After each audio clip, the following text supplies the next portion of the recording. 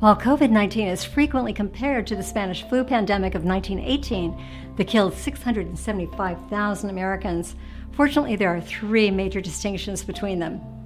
First, in 1918, physicians had no idea what they were fighting. Second, very little data about this mysterious disease was shared across borders, even within the United States. And third, it took scientists over 20 years to develop a flu vaccine. With all the sheltering in place and mask-wearing orders, it may seem like the end of life as we've known it, but here are three major reasons why it's not. Hi, I'm Amy Grant of the ABL organization. When the Spanish flu exploded globally, it ultimately sickened 500 million people and killed over 50 million. In fact, within months it had killed more people than any other illness in recorded history.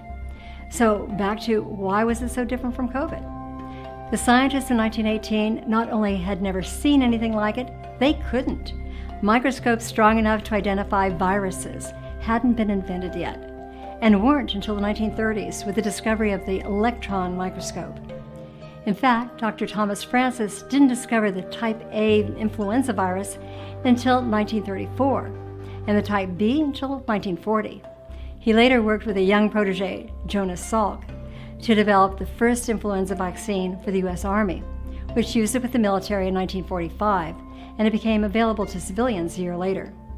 Compare that with the 2019 novel coronavirus, better known today as COVID-19. On New Year's Eve 2019, Chinese authorities alerted the World Health Organization's China office of pneumonia cases in Wuhan City. 1 week later, the Chinese identified the culprit as a coronavirus, which causes diseases ranging from the common cold to SARS and MERS. The first reported fatality was on January 9th. And on January 12th, China shared the genetic sequence of COVID-19 with scientists around the world. The next day, Thailand reported its first COVID case. We know all this now because of a global press that knows few boundaries. By the end of January, anyone following the story would have known that Wuhan was in lockdown, that the first Americans and Europeans were being reported as infected, and that COVID was beginning its spread into at least 177 countries across 6 of the 7 continents of the world. By comparison, when the Spanish flu first broke out, with patient 0 probably being a soldier on the Army base in Kansas, the world was at war. Communication blackouts were common during World War I, and the last thing the Wilson administration wanted to do was to scare the public. Sound familiar? So Wilson allowed troop transfers into and around Europe that ultimately resulted in more American soldiers dying of the highly infectious flu than on the battlefield. Meanwhile, there was no national press that reported every illness and death by country, let alone state by state and county by county. So each community responded with their own rules. The results? Philadelphia's Liberty Loans Parade, to raise support for war bonds, attracted over 200,000 on September 28, 1918. The outbreak that followed resulted in 47,000 infections and 12,000 deaths, making it the deadliest parade in American history. Meanwhile, cities throughout the Midwest fared much better than not just Philadelphia, but their East Coast counterparts throughout the pandemic. Finally, in the absence of a cure, let alone a vaccine, the Spanish flu pretty much went away after the weeks that come to it, including my great-grandmother and uncle, who was just 3 at the time. And the survivors developed collective or herd immunity. Fast forward 100 years, and now we know that the Spanish flu was caused by the H1N1 virus, which resurfaced in 2009 and 10, killing 12,000 Americans. But by that time, we had flu vaccines. Unfortunately, while COVID-19 is a contagious respiratory illness, it is not the flu. So the race is on to develop a COVID-19 vaccine.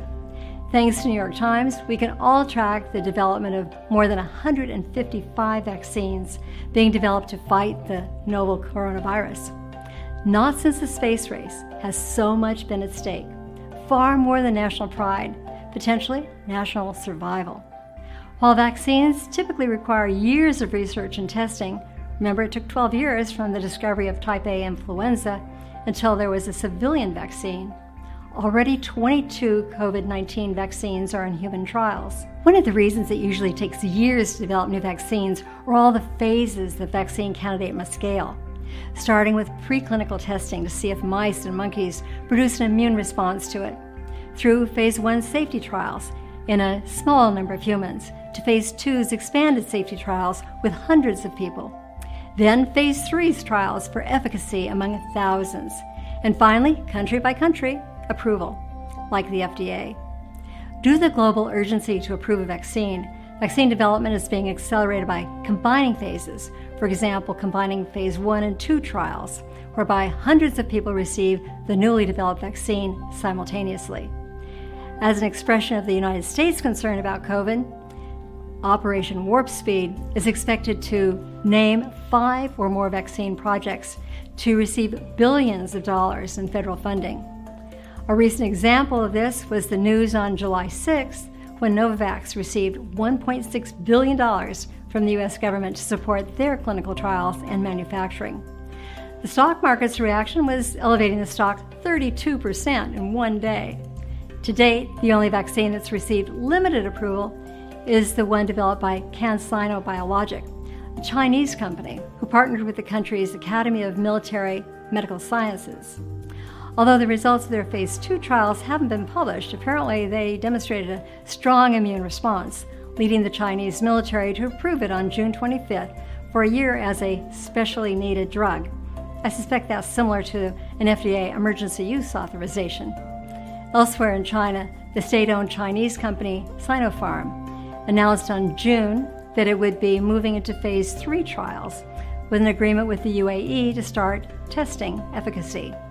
Another Chinese company that launched phase 3 trials in Brazil in July is Sinovac.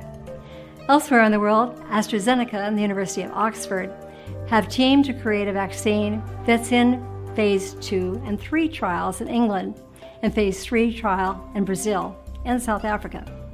The project may be able to deliver emergency vaccines by this October. In the U.S., developing messenger RNA or mRNA vaccines are Boston-based Moderna, which hopes to start phase 3 trials this month, and New York's Pfizer, in collaboration with Germany's BioNTech and Chinese Fosun Pharma. And nipping at their heels are companies developing vaccines in England, India, and Japan. At this rate, within just a few months, we should hear that there is a vaccine that actually works. And hopefully, by early next year, most of us will be inoculated from the worst pandemic of the 21st century. In the meantime, stay safe.